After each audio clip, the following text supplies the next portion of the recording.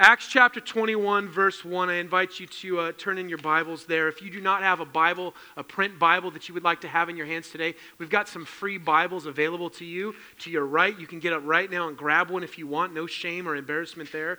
But we want you to be able to have scriptures, the Word of God. I was just talking with some men just this past week, and what we believe about the Bible is that when the Bible speaks, God speaks. That's awesome to consider, right? And so I want you to point your attention right now to Acts chapter 21, verses 1 through 16. This is what it says. And that's Paul and his companions, the Apostle Paul. When we had parted from them and set sail, we came by a straight course to Kos, and the next day to Rhodes, and from there to Patara. And having found a ship crossing to Phoenicia, we went aboard and set sail. When we had come in the sight of Cyprus, leaving it on the left, and we sailed to Syria and landed at Tyre, for there the ship was to unload its cargo. And having sought out the disciples, we stayed there for 7 days. And through the Spirit, they were telling Paul not to go on to Jerusalem. When our days there were ended, we departed and went on our journey, and they all, with wives and children, accompanied us until we were outside the city. And kneeling down on the beach, we prayed and said farewell to one another. Then we went on board the ship, and they returned home. When we had finished the voyage from Tyre, we arrived at Ptolemais, and we greeted the brothers and stayed with them for 1 day. And the next day we departed and came to Caesarea. And we entered the house of Philip the evangelist, who was one of the 7, and stayed with him. He had 4 unmarried daughters who prophesied. While we were staying for many days, a prophet named Agabus came down from Judea. And coming to us, he took Paul's belt and bound his own feet and hands and said, "Thus says the Holy Spirit, this is how the Jews at Jerusalem will bind the man who owns this belt and deliver him into the hands of the Gentiles." When we heard this, we and the people there urged him not to go up to Jerusalem. Then Paul answered, "What are you doing? Weeping and breaking my heart. For I'm ready not only to be imprisoned, but even to die in Jerusalem for the name of the Lord Jesus." And since he would not be persuaded, we ceased and said, "Let the will of the Lord be done." After these days, we got ready and went up to Jerusalem. And some of the disciples from Caesarea went with us, bringing us to the house of Mnason of Cyprus, an early disciple, with whom we should lodge. This is the word of the Lord.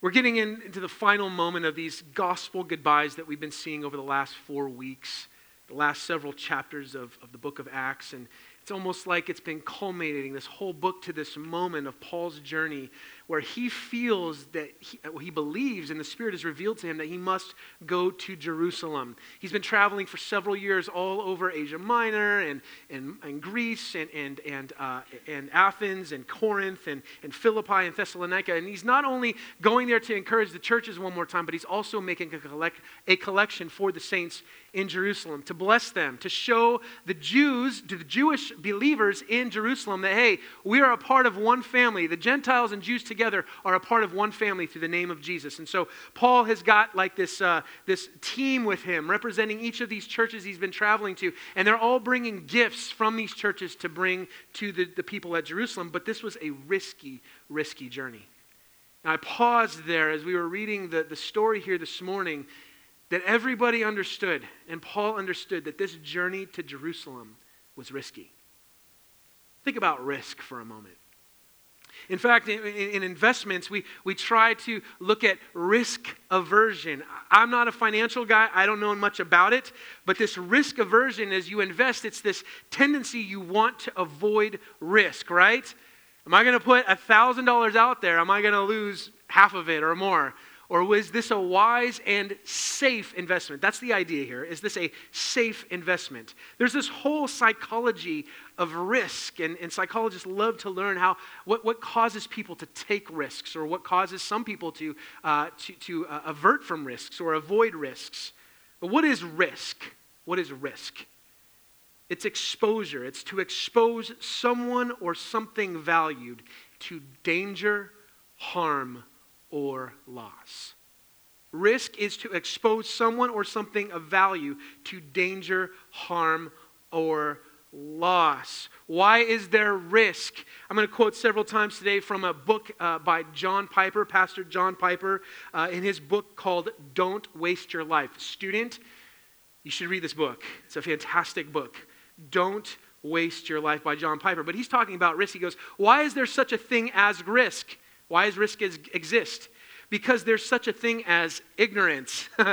You and I are ignorant about the future. We're not fortune tellers. If there were no ignorance, there would be no risk. Risk is possible because we don't know how things will turn out. Praise be to God, He is not a God of risk. He knows the future.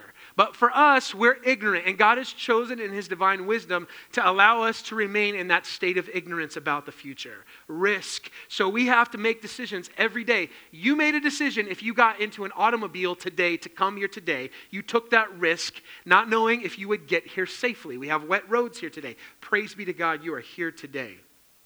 I want to ask you, though, more than just getting in a car or getting in an airplane or making an investment, what's the biggest risk you've ever taken? What's the biggest risk you've ever taken? I think there's a few in the room that have willingly put some sort of backpack on their back and willingly jumped out of a perfectly good airplane.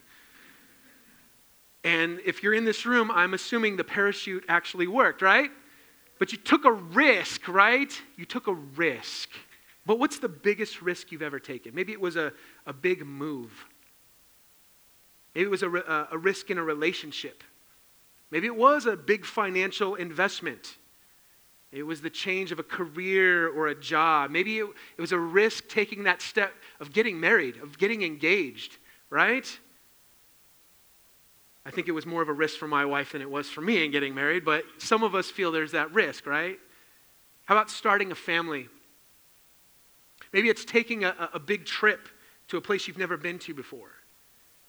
Maybe it's a little bit more significant, and maybe it's a little bit more others-focused. Maybe you've taken a big risk to care for someone in poverty, in need, knowing that you're not going to get any of that help back. You took that risk. Maybe you've taken the risk to care for an orphan or a widow.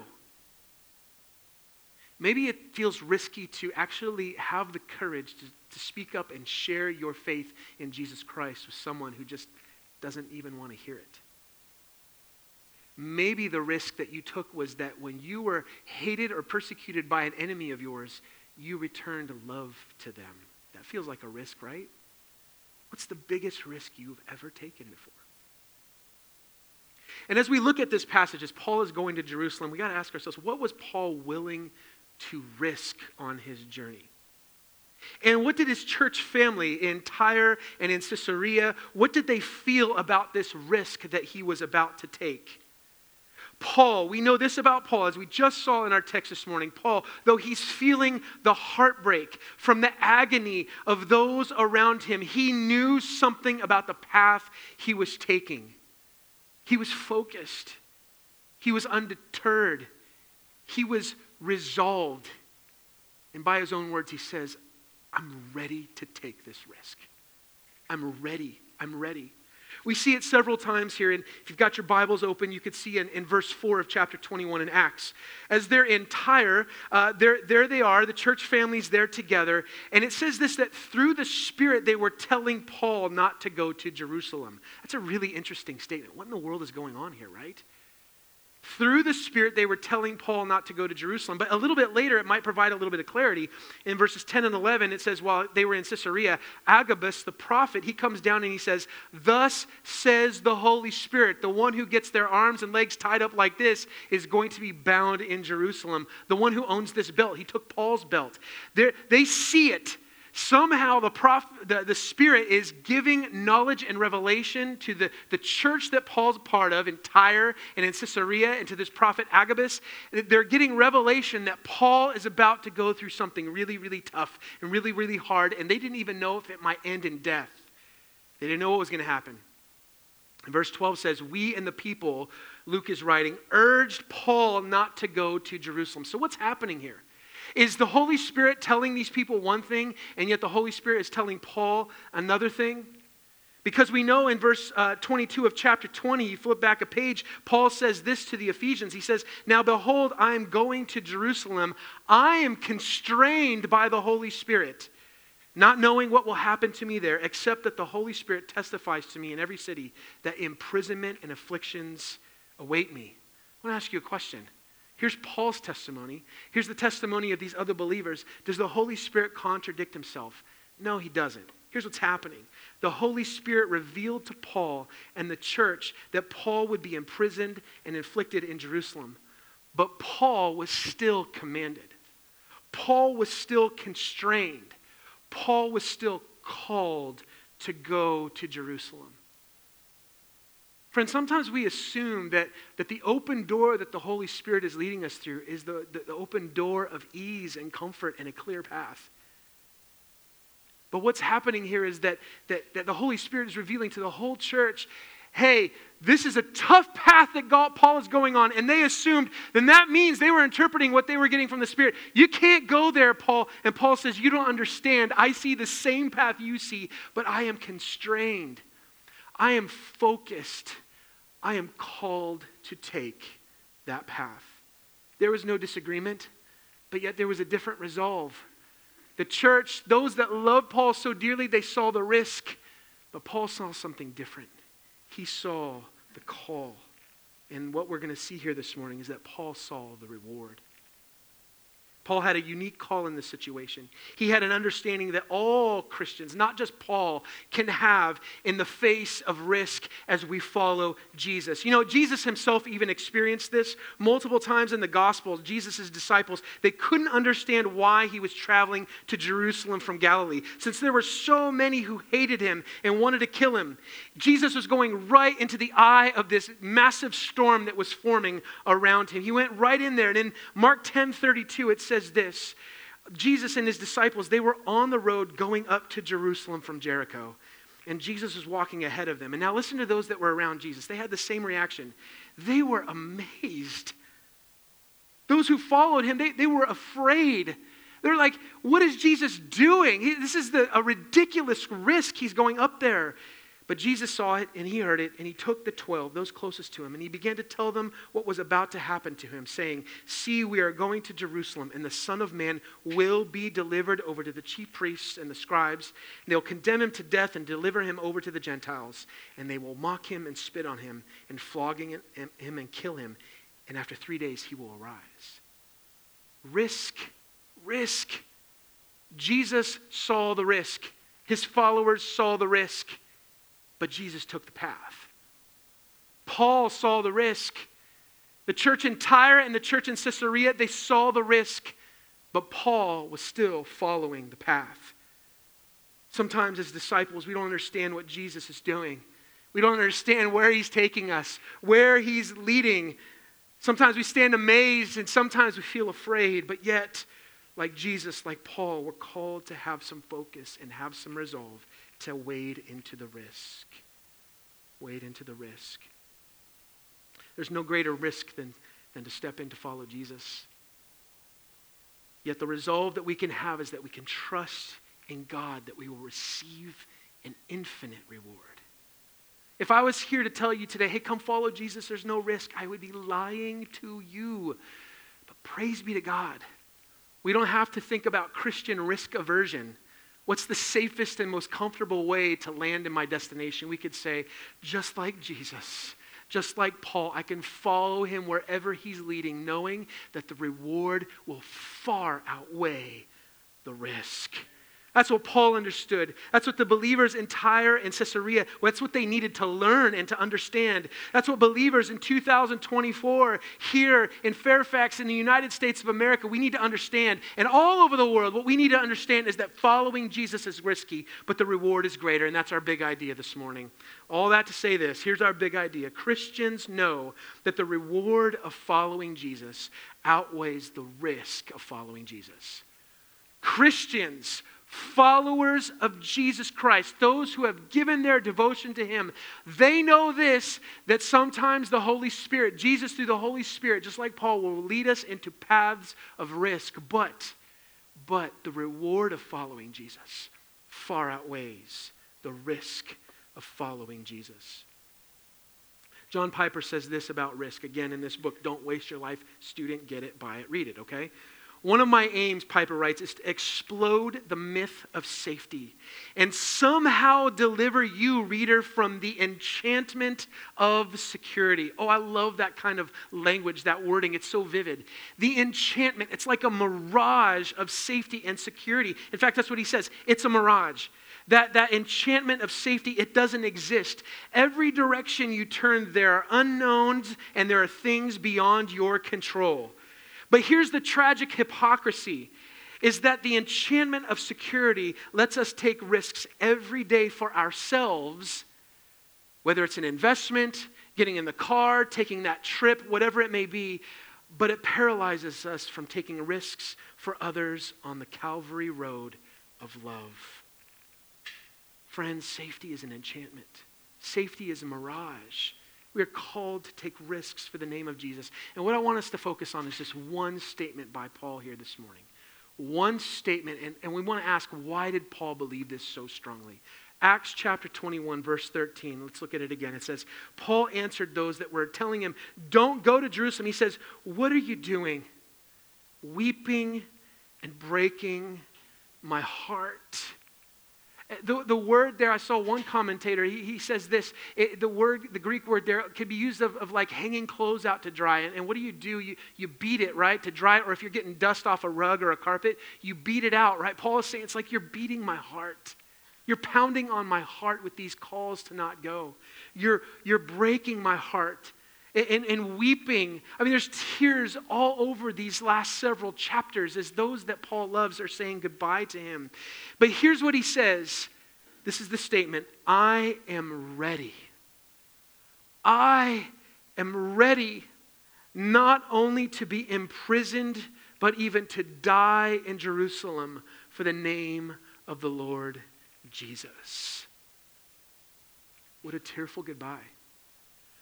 I only know what this is like just a little bit. I remember there'd be times when my kids were little. Now they're like, all right, see you, Dad. Have a good time, right? But I remember when they were little because they hadn't had that experience of me leaving and coming home. Now my kids have learned. It's not because they love me less. They've just learned, there's experience. At least I think they do. But anyway, I know they do. But there's that time where I would go on a trip or even when I'd go to work after a vacation that we'd been spending so much time together. Dad, don't go. Dad, why do you got to leave? Dad, why can't you stay? And I want to say, why are you weeping and breaking my heart?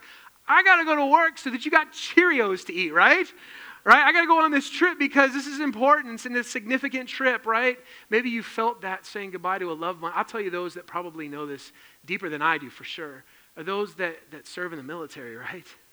Those that are put on assignment and sent far away all over the world. They said goodbye to those loved ones. You've seen it on social media. You've seen it on YouTube and whatnot, right? When there's those reunions, when they come back together. Maybe it's a little brother who said goodbye to a big brother, or a little girl that said goodbye to a dad, or maybe it's a nephew that said goodbye to an aunt or a big sister or a mom that they love so much, and they said goodbye, and it was so tearful. They've been waiting, and you see the emotion when they embrace once again. But I can't imagine what it's like on the other side. Nobody likes to video that. We love to video the reunions. We don't love to video and record and document the goodbyes because they just hurt so much. That's what Paul's going through. That's what he's feeling.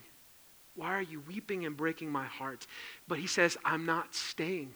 I'm going. Why? Because I'm ready.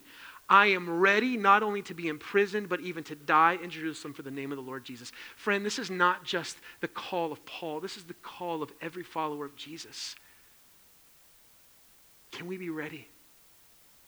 Can we know that the reward of following Jesus outweighs the risk of following Jesus? And so I want to ask you this question. Let's ask this of Paul. Paul, and we're going to see some of his own language here. We just want to ask this morning real quickly, why in the world would you or any Christian risk it all for Jesus? Paul, we see the resolve. It's very admirable. It's very courageous, but it feels a little insane. It feels a little crazy. Why in the world are you willing, Paul, to risk it all? Why? I mean, as I'm reading this, I'm like, why is he doing this? Why is he doing this? We're going to look at 5 things that a Christian knows that can lead them to have courage to say, I'm willing to risk it all because I know the reward is greater. 5 things. A Christian knows that, first of all, suffering today cannot be compared with the glory of tomorrow. A Christian knows that suffering today cannot be compared with the glory of tomorrow. That's what we're risking. If I follow Jesus and what he's calling me to, I may be risking suffering. I may actually have to go through something really hard today. But the reason I do that, according to Paul, is because I know that the reward on the other side is greater of the suffering. Romans 8:18, this is what Paul writes in the middle of this amazing chapter about all that the Christians are going through.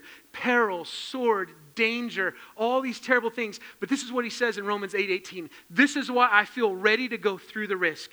For I consider that the sufferings of this present time are not worth comparing with the glory that is to be revealed in us and to us. He says, I'm willing to go through this now because I know on the other side there's glory. There's glory. I may be bound in chains. I may be thrown in prison. We know he's going to be in prison for years after this. We know that eventually he is martyred for the sake of Jesus. But he says, it pains me to think about all of it. It makes me weep to see you hurting over this, friends in church in the book of Acts. But I'm telling you that there's something on the other side of the suffering that is greater than the suffering here. The reward is greater than the risk. The reward is greater than the risk. Somebody today, a team today, at the end of the Super Bowl is going to raise the Vince Lombardi trophy. And now I am not, I used to play football. I remember high school football. I remember those hot days in August in Northern California where we get triple digits, and I would be practicing football during what we would call Hell Week, right? Double day practices. And you're sweating and you're grinding and you got bruises and you got joints out of place and you're exhausted. You're like, why are we doing this? And I didn't understand why we were doing it. But after that first game, to have victory and to look my teammates in the eyes and say, this is why. This feeling of victory. Friends, even more so, Paul is saying, we go through sufferings in this life. In fact, that's what we're called to. We're called to risk it all because on the other side, there's something way better than a Vince Lombardi trophy. There's glory. The glory of our God and Creator in heaven. The glory of our God and Savior, Jesus Christ, given to us. Friends, the first thing that a Christian knows that causes them to risk it all for the sake of Jesus is that suffering today cannot be compared with the glory of tomorrow. Number 2. The bigger risk is to not put it all on the line for Jesus. So you may be saying, I don't know, it's risky to put it all on the line for Jesus, but now we're going to go to Jesus' own words himself. And he says this, you think it's risky to put it all on the line? What I'm telling you is the greater risk is to not put it all on the line. Luke 9:23-25, Jesus says to the crowds and his disciples, he says, if anyone would come after me, let him take an easy risk-averting road. That's not what he says. If anyone would come after me, let him deny himself and take up his cross daily and follow me. For whoever would save his life, think risk aversion, whoever would save his life, what happens in the end? They'll lose it. They'll lose it. But whoever loses his life for my sake will save it. For what does it profit a man if he gains the whole world and loses or forfeits himself? Jesus is making it real clear here. He's trying to help us see you live in this broken world of sin and temptation, and you're deceived by the enemy himself that teaches us to say, be comfortable, stay safe, don't take any risks. Everything that you see and can touch and have here and now, that's a materialistic way to think of this world. This is all you got, so do everything you can to guard it and protect it and safeguard it. And Jesus says, if you live life like that, in the end, you're going to lose it all, and you're going to lose the most important thing about you, your very soul. But Jesus says, if you can learn how to say, for the sake of Jesus, I'm willing to let it go. It hurts.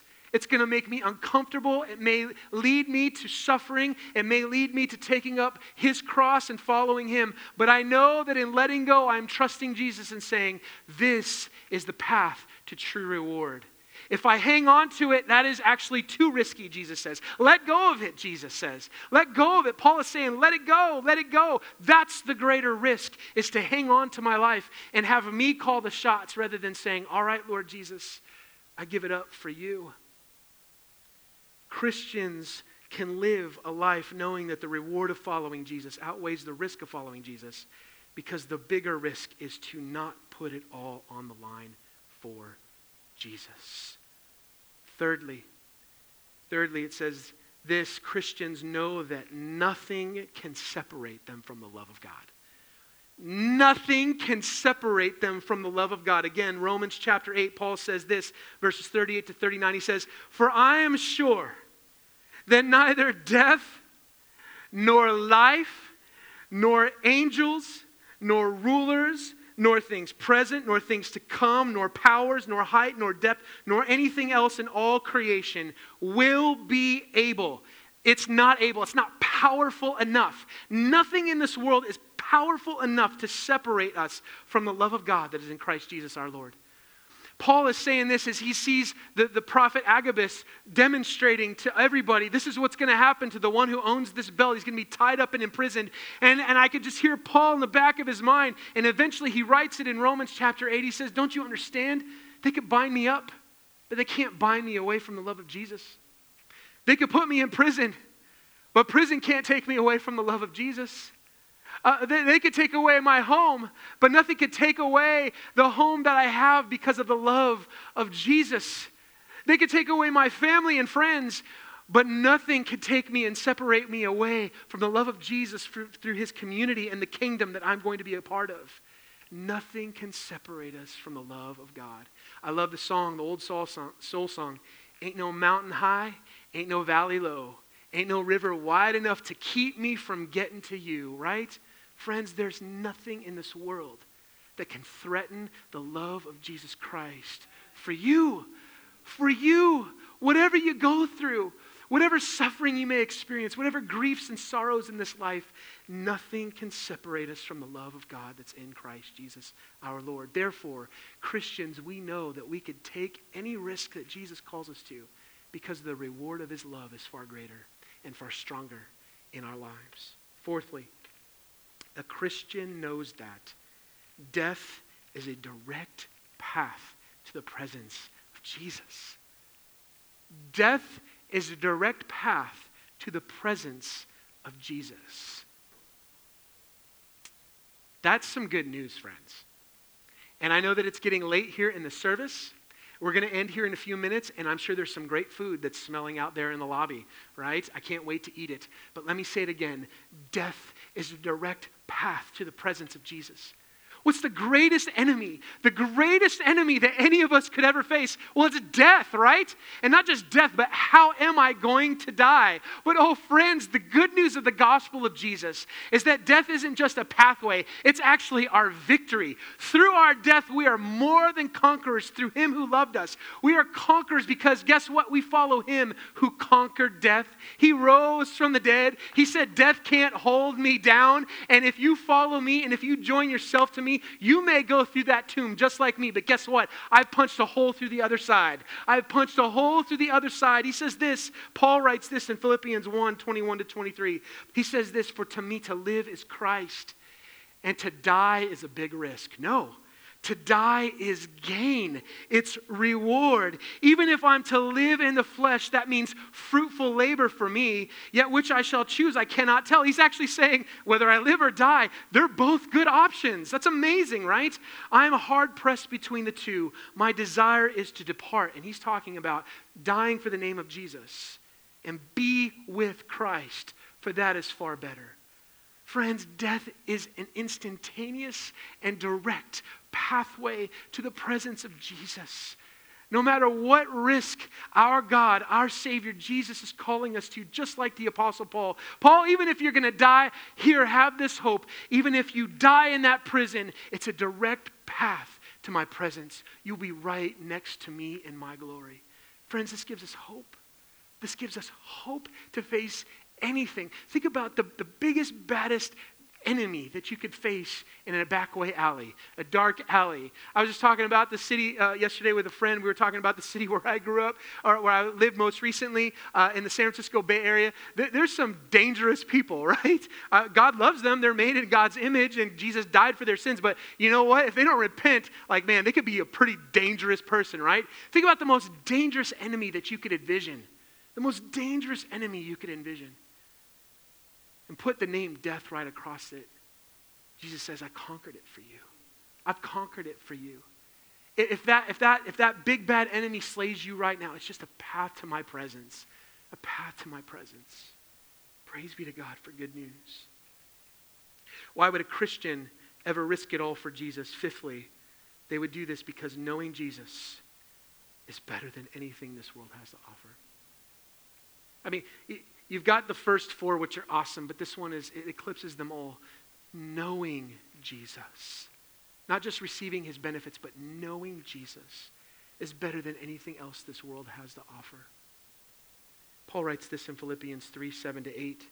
He's talking about his past, his heritage, the things that he held dear, the things that he built his life on. What does he say about all those things? Whatever gain I had, I counted as a loss for the sake of Christ. I'll risk it all. Chips down. I put it all in. I'm all in. I'm all in. I'll risk it all for the sake of Christ. Indeed, I count anything this world has to offer as loss. Why? Why would you risk it all, Paul? Here's why. Because of the surpassing worth, the reward of knowing Christ Jesus, my Lord. That's why. He's worth it all. And he says this, for his sake, I've suffered the loss of all things. I've risked it all, and I have lost so much in this life. So much. I've lost relationships. I've lost wealth. I've lost my health. Man, I got stoned one time, left for dead. Man, we know that he had a thorn in the flesh, which could have been a physical ailment. He was walking around and he was grieving all the time. He goes, you don't know how much loss I've experienced. I've risked it all, and it's all painful, but it does not compare with the reward of knowing Christ Jesus, my Lord. In fact, he says, all those things, even though it pains me to lose them, I count them as rubbish in order that I may gain Christ. You see, we're not going to risk anything. Paul wasn't going to risk anything there in Caesarea. He would have been swayed by those whom he loved so much and those that loved him so much that said, Paul, don't go. He says, you're weeping and breaking my heart. You don't understand this. The reward of knowing Jesus is greater than anything this world has to offer. I wish that was more true of me. That I had every moment, every second of my day living under this truth that knowing Jesus is better than anything. I love Psalm 34. It's an invitation. It says this, come taste and see that the Lord is good. You may be sitting in doubts here today and be like, well, I don't know. I mean, Jesus, he was a great teacher, a great guy. I mean, I even believe he's the Son of God, but there's a lot of pleasures in this world. Here's what I want to do. The scientific method, put it to the test. Why don't you come taste and see that the Lord is good? And I believe by faith that when you taste this Jesus, when you savor this Lord, when you bow to this God of creation, when you embrace him by faith, you'll find that there isn't anything. There's no lover. There's no appetite. There's no food. There's no drink. There's no experience. There's no vacation. There's no bank account. There's no relationship. There's nothing in all this world that compares with knowing Jesus. The invitation of Jesus, the invitation of Paul is that I've tasted and I've seen no one compares with him. Have you tasted and seen that the Lord is good, that he's good? Again, our big idea this morning is this. Christians know that the reward of following Jesus outweighs the risk of following Jesus. Piper continues to write this, and we'll get ready to close. The strength to risk to losing face for the sake of Christ is the faith that God's love will lift up your face in the end and vindicate your cause. The strength to risk losing money for the cause of the gospel is the faith that we have in a treasure in the heavens that cannot fail. The strength to risk losing life in this world is the faith in the promise that he who loses his life in this world will save it in the age to come. On the far side of every risk, even if it results in death, the love of God triumphs. This is the faith that frees us to risk for the cause of God. It's not heroism or the lust for adventure or courageous self-reliance or efforts to earn God's favor. It's just this simple childlike faith. Oh, I've tasted and seen in the triumph of God's love. That on the other side of all our risks, for the sake of righteousness, God will still be holding us. We will be eternally satisfied in him, and nothing will have been wasted. And so that's the irony. Our big idea this morning is that Christians know that the reward of following Jesus outweighs the risk of following Jesus. But when we see, and if you've tasted and you know that Jesus is really worth it, you realize everything that I give up is really no risk at all. Because he's that beautiful. He's that wonderful. Well, it's Black History Month. And I found this amazing message, this amazing speech by Martin Luther King Jr. He delivered this message at Illinois Wesleyan University on February 10th, 1966. And he was speaking about the necessity of the cause of racial justice in America. He was talking and speaking so heroically. You can actually hear the recording. I listened to a big portion of it this week. It's amazing. He was talking about the resolve and commitment to nonviolence as the path toward change, even if the opposition became violent. And this is what he says as he's getting ready to close his speech. He says this, "And I still believe that nonviolence is the most potent weapon available to oppressed people in their struggle for freedom and human dignity. This method has a way of disarming the opponent. It exposes his moral defenses. It weakens his morale, and at the same time works on his conscience, and he just doesn't know how to handle it. If he doesn't beat you, wonderful. But if he beats you, you develop the quiet courage of accepting blows without retaliating. If he doesn't put you in jail, wonderful. Nobody with any sense loves to go to jail. But listen to this. But if he puts you in jail, you go into that jail and transform it from a dungeon of shame to a haven of freedom and human dignity. Even if he tries to kill you, you develop the inner conviction that there are some things so dear, some things so eternally true, some things so precious that they are worth dying for. And if a man has not discovered something that he will die for, in a sense, he's not fit to live. If you don't have something worth dying for, what are you living for?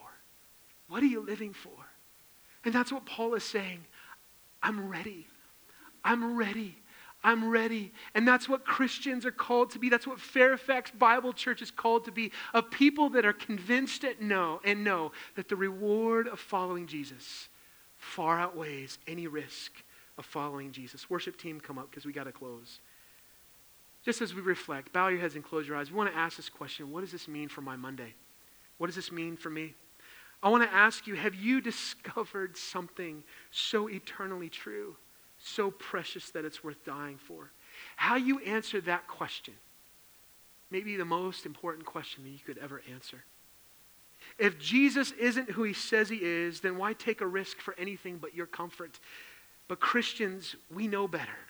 We know better that the reward of following Jesus far outweighs any risk of following Jesus. So I just want to ask you as you reflect before we sing this song, this beautiful, beautiful song, knowing you, Jesus, there is no greater thing. What's been holding you back from following Jesus? What's been holding you back that you feel like, you know what, I may be asked to do that, but the risk just seems too big. It just seems too costly. Oh, I want to invite you today. Would you taste and see that the Lord is good? Maybe you've been feeling this inclination that, you know what, the Lord's been asking me to give of my time to serving Jesus. Maybe the Lord's been asking me to make a bigger investment in financially supporting the mission of Jesus in this world, not just Fairfax Bible Church, but Sanctity of Life Ministry and ministries all over this globe. Lord has put money into my hands. I feel the risk of losing it, but if I can give it for his sake, there's a greater reward. Maybe it's you're getting ready to send your kids off to college like mine. I have a senior in high school right now. And I think to myself, I want my kid to land in a good place, a place where he's going to be safe, and a place where he can find a good job and start a good career. But what if my kid came to me and said, Dad, I feel like the Lord is sending me across the world to make the name of Jesus famous? Oh, would any of us bucket that? Would we challenge that and say, oh, but son, daughter, that's too risky. That's too risky. Oh, I think that if we truly know Jesus, we can parent in such a way and say, you know what? It sounds painful, and I may weep a little bit. It may be risky. You may be going to a dangerous place on this planet, but you know what? If you're following Jesus, I know that the reward is greater. The reward is greater. Before we sing the song, just give us 30 seconds, Pastor Hank. What have you been holding on to that Jesus is asking you to give up here today? And will you say, in faith, I will taste and see that, Lord Jesus, you're better than anything this world has to offer. And then we're going to sing it by faith here in just a few moments. Take some time right now. Reflect before the Lord.